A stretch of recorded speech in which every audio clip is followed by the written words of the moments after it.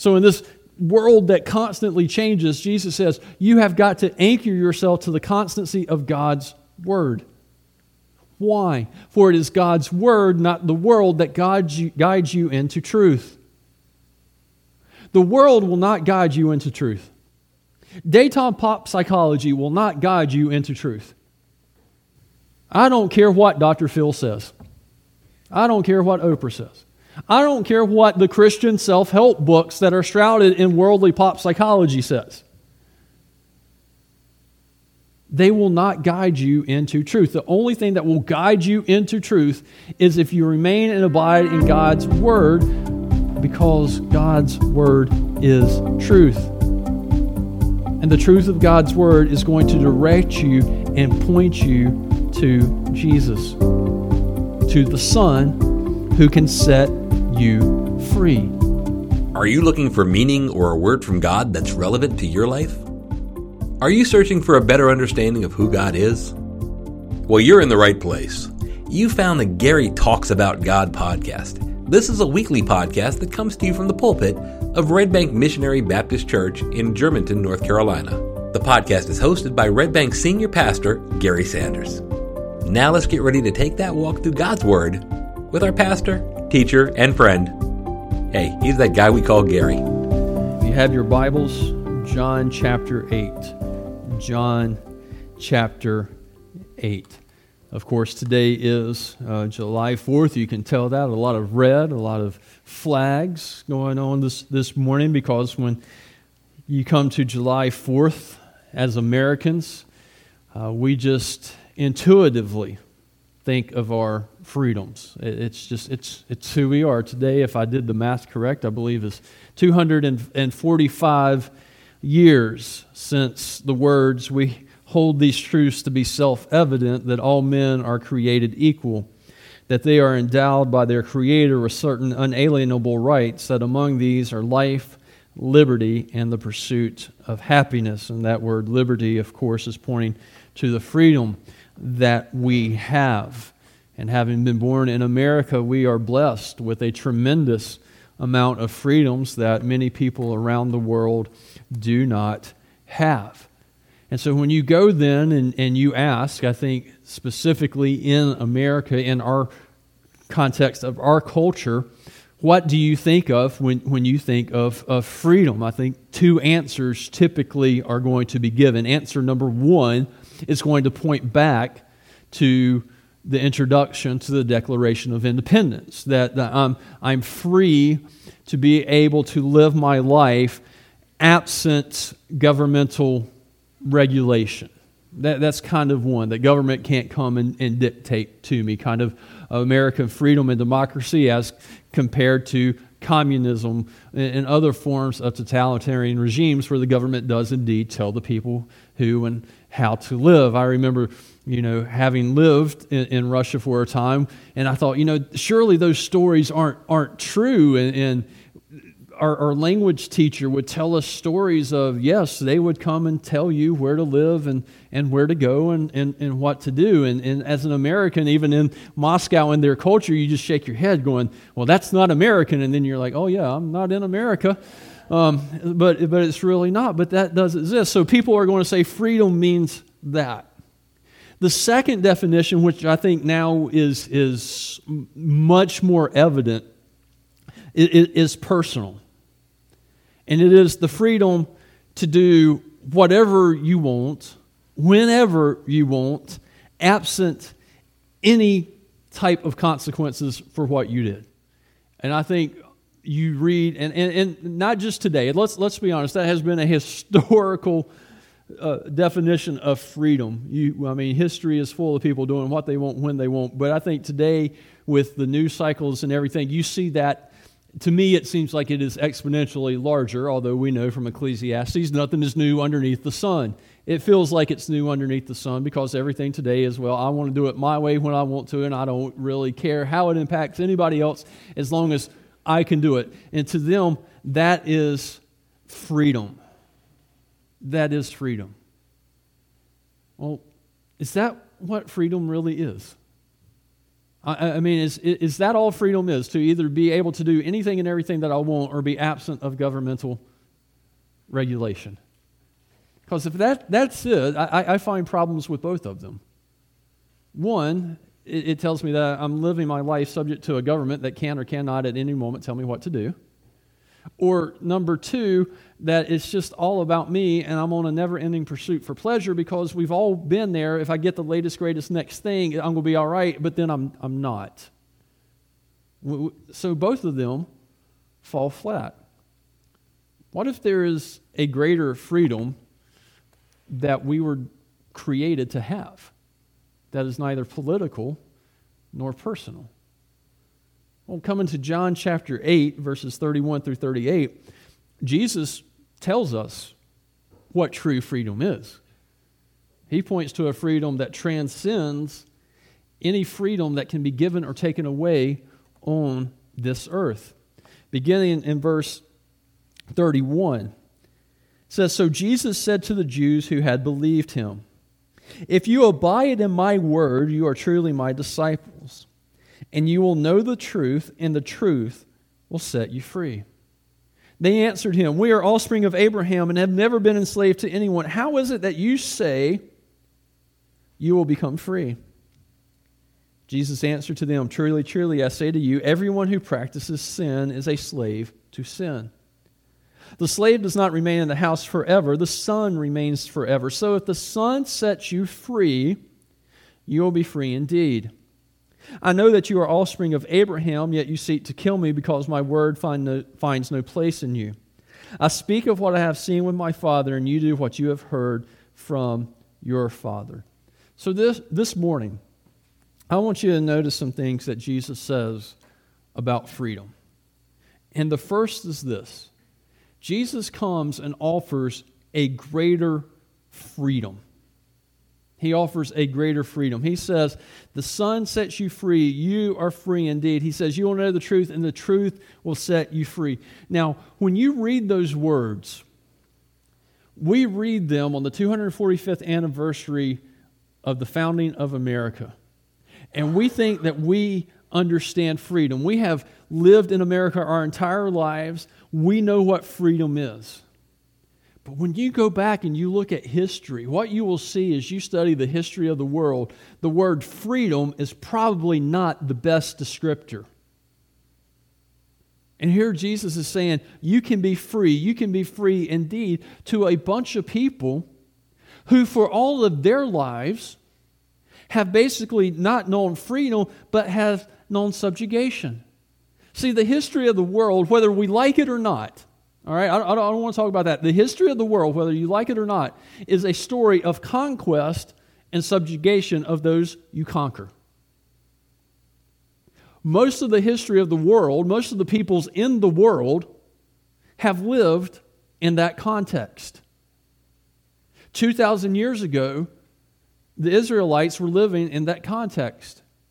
They were under Roman authority. They were not free. And here Jesus is saying, hey, you can be free. The Pharisees and the Jews and everybody else that heard them immediately went to, great, we don't like the Romans anyway. We want to get rid of them so that we can be free. Maybe some in the crowd heard economic freedom. Right? Because you had a class throughout history that struggled to get by, and they want economic freedom. And again, I don't really want to get off on tangents and don't want to argue too much. I think it is a true statement that life is a little bit easier when you have more money. I think that's just generally true. But there are people listening to Jesus that didn't have that. Like, oh, I can be free now to go out and buy what I want. And, okay, they heard that. Some of them probably thought, okay, I can be free to however they wanted to define freedom. But that wasn't what Jesus was talking about. He says, I've come to offer you a greater freedom. And that greater freedom is spiritual freedom. It's a freedom that everybody needs throughout the history of the world. It is what we need. However, it is a freedom that is sadly often overlooked because we don't want to think about it. We talked about it in Sunday school class this morning. I will reference Sunday school class again. We don't think about our spiritual freedom. We don't think about what it means. We think we don't want to be in bondage politically or economical or anything like that. We want freedom in those areas, but what we really need is to be free indeed from slavery, from the sin of slavery. Or the slavery of sin, excuse me, I got that backwards. Because he says, look, all of you who practice sin. Now, who is everyone? Right? I could give you all the Greek, and you could go and you could do all kinds of neat studies and find out that everyone means everyone. It means me, it means you. Every one of us is a slave to sin. And in Sunday school this morning, talking about sins, Debbie made a great point, says, we have a hierarchy of sins. And I love the way she put it. Now, I hadn't heard it put this way. Your sin is really bad. Mine's not too bad. I thought, that's pretty insightful. Because we kind of live with that mentality. My sin is okay, yours is not. But we're a slave to sin. Every last one of us. Every one of us, we are in bondage to some sort of sin. Now, I'm not going to ask you what sin you're in bondage to. Because the Holy Spirit has already told you. And no amount of political, economical, or personal freedom is going to take you out of that bondage. Nothing. There's no way that you can. And Jesus says, look, you're a slave to sin. And notice he doesn't even list the sins, right? He doesn't even, I find that interesting. He doesn't even to start breaking them down because, again, we know the Holy Spirit's already told us which one it is you're in bondage to. Right? It's July 4th. Right? Some of us today, this afternoon, if we really want to think about it, might be in bondage to gluttony as we go get one more hamburger off the grill. Right? My mom usually makes sliders, which means I can have 4, not really think that I just ate 3 hamburgers, Jesus doesn't listen. He says, you need to be free from that. And he says, look, you're not going to do it. You're a slave to that. You're not free in the house, but I'm the son. And as the son, as the one who owns the kingdom, as the one who owns the house, I can come to you now and say you are free from your sin. Jesus says, I can set you free from that. Because here's the thing. If we are set free spiritually from our sins, and we are removed from that bondage, then while we may not like it, it doesn't matter what is happening in the political realm, the economic realm, or any other worldly realm, because the freedom we ultimately need is not found in those that's spiritual, and we are still free regardless if over here the government says you're no longer free. Have you ever wondered why our brothers and sisters in Christ in places where they are persecuted continue to worship? When the government says you can't do it? Because they're spiritually free. They've been freed from their sins, from their bondage. And what they want to do is they want to express worship to God for setting them free, even though the leader over here says you're not free. Jesus Christ over here says, I don't care what you say about the government. I said that they're free from their sins. They're free indeed. And they are. And they live like it, even in a governmental system where that doesn't look like they are free. That is free. That is freedom. And when you go through the pages of the New Testament, what you find is Jesus setting people free from their sins. The woman at the well. He doesn't fix her reputation in town, does he? He sets her free from her sins. The woman caught in adultery. Jesus doesn't fix the whole situation that happened. What's he do? He sets her free from her sins. The thief dying on the cross. Jesus sets free from what? His sins. Jesus goes through the New Testament and He sets them free each and every time from their sins. You want to be set free from the sin that enslaves you this morning? You need to look to Jesus. For He is the only one that can set you free. And He says to us, I'm offering you a greater freedom, a spiritual freedom that the world cannot take away. At the same time, as we go through this passage, we see that Jesus warns about some obstacles of sin, warns of obstacles to freedom. I know it's hard to think, but some people don't want to be free. Right? Some people they don't want to, and as you go through these verses with the Pharisees, you see that. So here's some groups of people. I think I list them as groups instead of that don't want to be free. Right? First, you got the ignorant. Now remember, we use ignorant today as an insult. Ignorant just means you don't know what you don't know. Okay? There are so many things that I am ignorant about. I don't know. You do not want me performing any medical surgery on you. I don't know. I'm ignorant. It's all right. Some people are ignorant of this freedom. Some people just, they haven't heard. All right? The woman at the well is a good example. She hadn't heard about Jesus yet. She had some understanding, right? Because she asked some good questions. Hey, there's coming a time when we won't worship in a place. You know, what's going on here? There's one to come. She is just ignorant of the fact that Jesus is there. There are some people who are just ignorant of the gospel that will set them free. They just don't know. So what do? We got to go tell them. She didn't know that freedom was available until Jesus said, freedom is available. If you knew who I was, you would ask me for living water and I would give it to you and you would never thirst no more. What does she say? Give me this water. She was ignorant. Jesus told her about the freedom. She says, I want it. So there's the ignorant. There's the reluctant. All right, the reluctant. If you look in verse 30 and verse 31, there's a small, subtle change. As He was saying these things, many believed in Him. Verse 31, so Jesus said to the Jews who had believed Him. That preposition in that's a big preposition. Because you have a group of people that they're hearing the truth, it's piqued their curiosity, but they're reluctant to take the next step. They've heard of Him, but they're not in Him.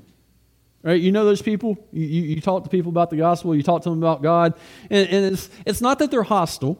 Okay, we're not talking about them. When they're not hostile, they're just reluctant. Oh, Jesus, He sounds nice. Okay, well, let's move from knowing about Him and Him sounding nice to let's move over here to being in Him and being Lord. How can we make this? Maybe tomorrow. Right? How many of y'all remember the little round tuits? Y'all remember those? Right? I mean, I'll get around to it, and so somebody, because what are we besides marketing, right? Those little round coins that said round to it. Here's your round to. I don't know if anybody ever got saved that way or not. It'd be interesting to ask that question in heaven. But that was the reluctant group, right? They're reluctant. Here's the prideful, right? Pharisees. They're the prideful ones in this conversation. Verse 33, they say, we've never been enslaved to anybody. Really? You've got a Roman governor sitting right back over there. Babylon took you into slavery. Syria took you into slavery. First of all, you're just factually wrong. Secondly, you are now, and they're saying, look, hey, we're sons of Abraham. Right? Look at who we are. These are the people who don't need Jesus because of who they are.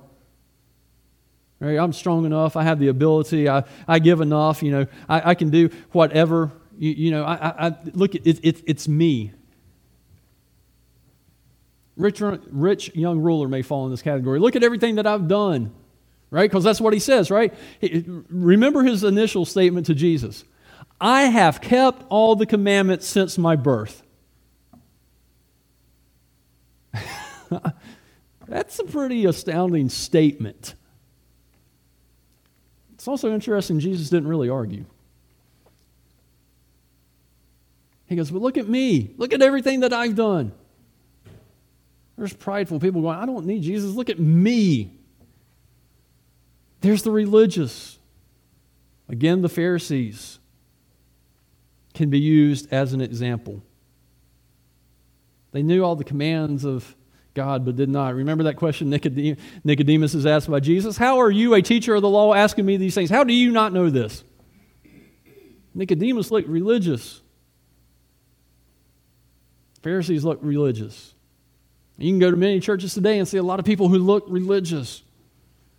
And not only in the churches, it's expanded to society. Well, I don't believe in Christ, but I am religious. What does that mean? What it really means is I have no coherent governing thought that grounds me, I think. You know, when I'm in nature, I feel religious. And they substitute salvation through using the word religious. But there are those people who think, well, I've already got it figured out. Well, cloaked in their religiosity, they can't see the truth.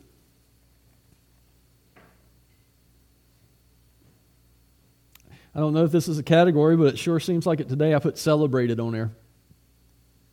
This is the day and age where sins are celebrated. You don't need to be saved from your sin. Your sin isn't what's keeping you in bondage. Your sin is what's setting you free, which I find really interesting because usually it's that sin that just slowly keeps tightening the manacles on them until they can't get out of it and their life is in shambles.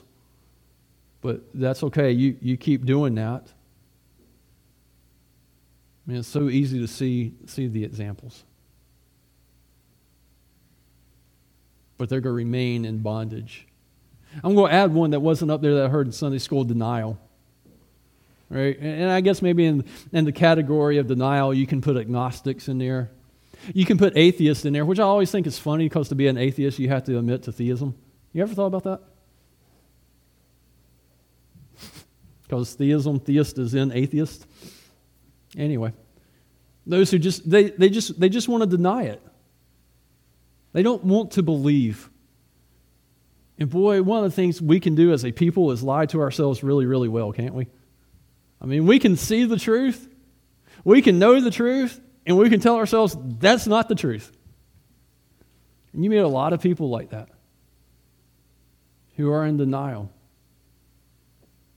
Again, the Pharisees, the Jews, the scribes of the Jesus day, they were in denial. I can see it. I can hear your teaching. I saw you make the person who couldn't walk. I saw you turn the water into wine. I've seen you feed 5,000 people with just a couple scraps. I've seen you do all of this, but I deny that you are who you say you are. And when you get down to it, the common theme is they all want to be kept in their sin.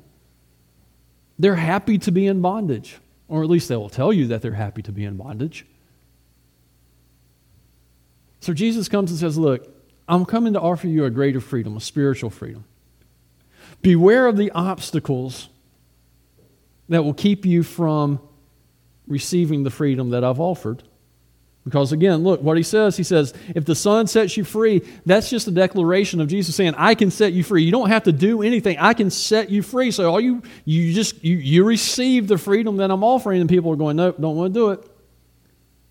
And then Jesus finally describes the steps to how you become free.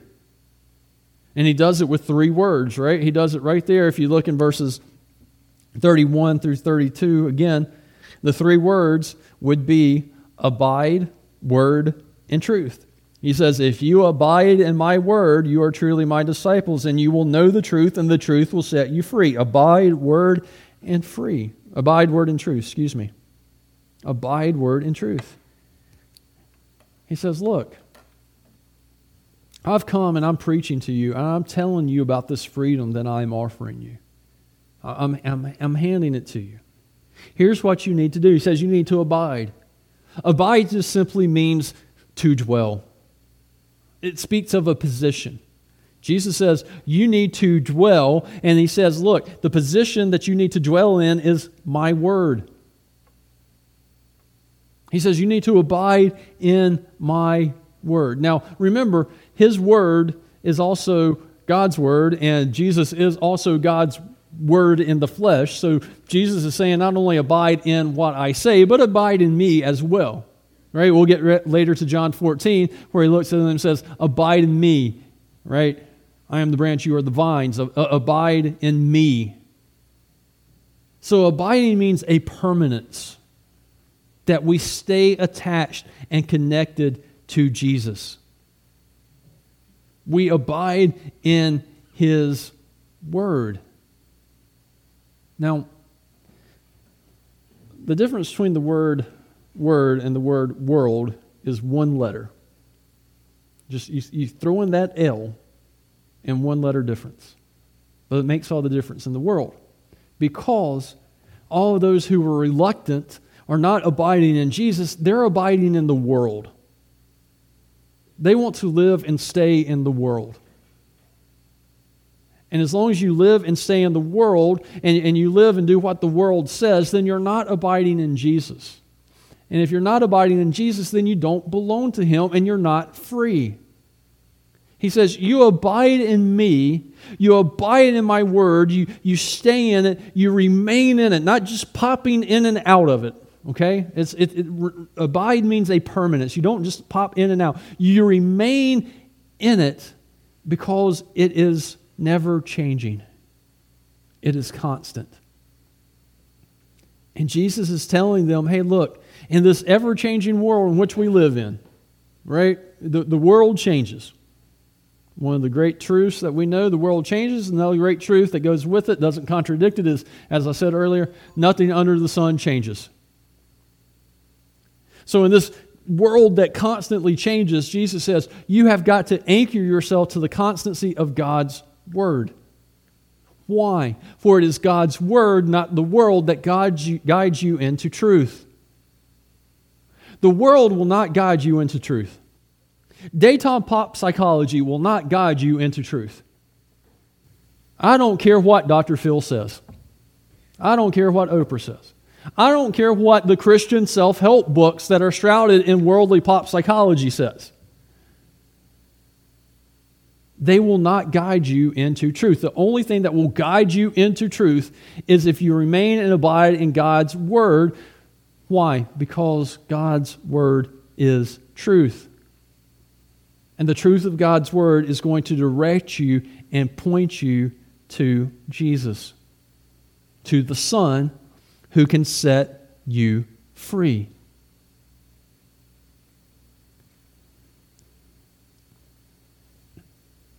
The remedy,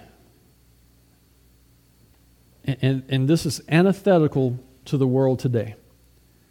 For every group that we mentioned, and for other groups that you may have thought of who see the obstacles to the freedom, the remedy for every one of those groups is not less exposure to God's word, but more exposure to God's word. For it is only God's word that's going to guide them to truth. Right? We don't ignore what they're going through. We don't ignore the sin that they're enslaved to. At the same time, we don't seek to validate them and validate their sin and go, oh, it's okay. Live your truth. Can you imagine what the world would look like if 7.1 billion people decide to live their truth at one time? I don't know if the world can collapse in on itself, but I think that would be a pretty good way for it to do that. Living your truth does not set you free. What sets you free is when somebody, the person that you mentioned earlier when you were thinking about it from Psalm 89, that you thought about, comes to you and tells you about the steadfast love of God and how it endures forever and how that truth will set you free. It's not ignoring their sin. It's not validating their sin. Instead, it's confronting their sin with the truth of God's word and saying it's God's word through Jesus Christ that will set you free. For nothing else will. And Jesus makes that very clear. And he says, here I am. I'm standing here. I'm offering you freedom. I'm here to set you free. Here are the steps to take. Come and receive it. Because if the Son sets you free, you will be free indeed. And that's the freedom that we really need. That's the freedom that Jesus comes to offer. And in just a moment, we're going to sing Amazing Grace. Well, I believe it was Chris Tomlinson that added a bridge or a verse in between. Because when we know Jesus and we confess Him as Lord and Savior, we have been immediately set free, and we can sing, my chains are gone, I've been set free. My God, my Savior, has ransomed me. And like a flood, His mercy reigns, unending love, amazing grace. Because we have been set free indeed. You've been listening to the Gary Talks About God podcast. Are you looking for a church? Well, Red Bank Missionary Baptist Church is a community of believers who exist to glorify God and see transformed lives through the gospel of Jesus Christ. You can find us on the web at www.redbankmbc.com. Also, come visit us on Sunday at 8104 Red Bank Road in Germantown, North Carolina. Did you like this podcast? We put one out each and every week, so don't forget to subscribe. We hope this has been a blessing to you, and we thank you for listening.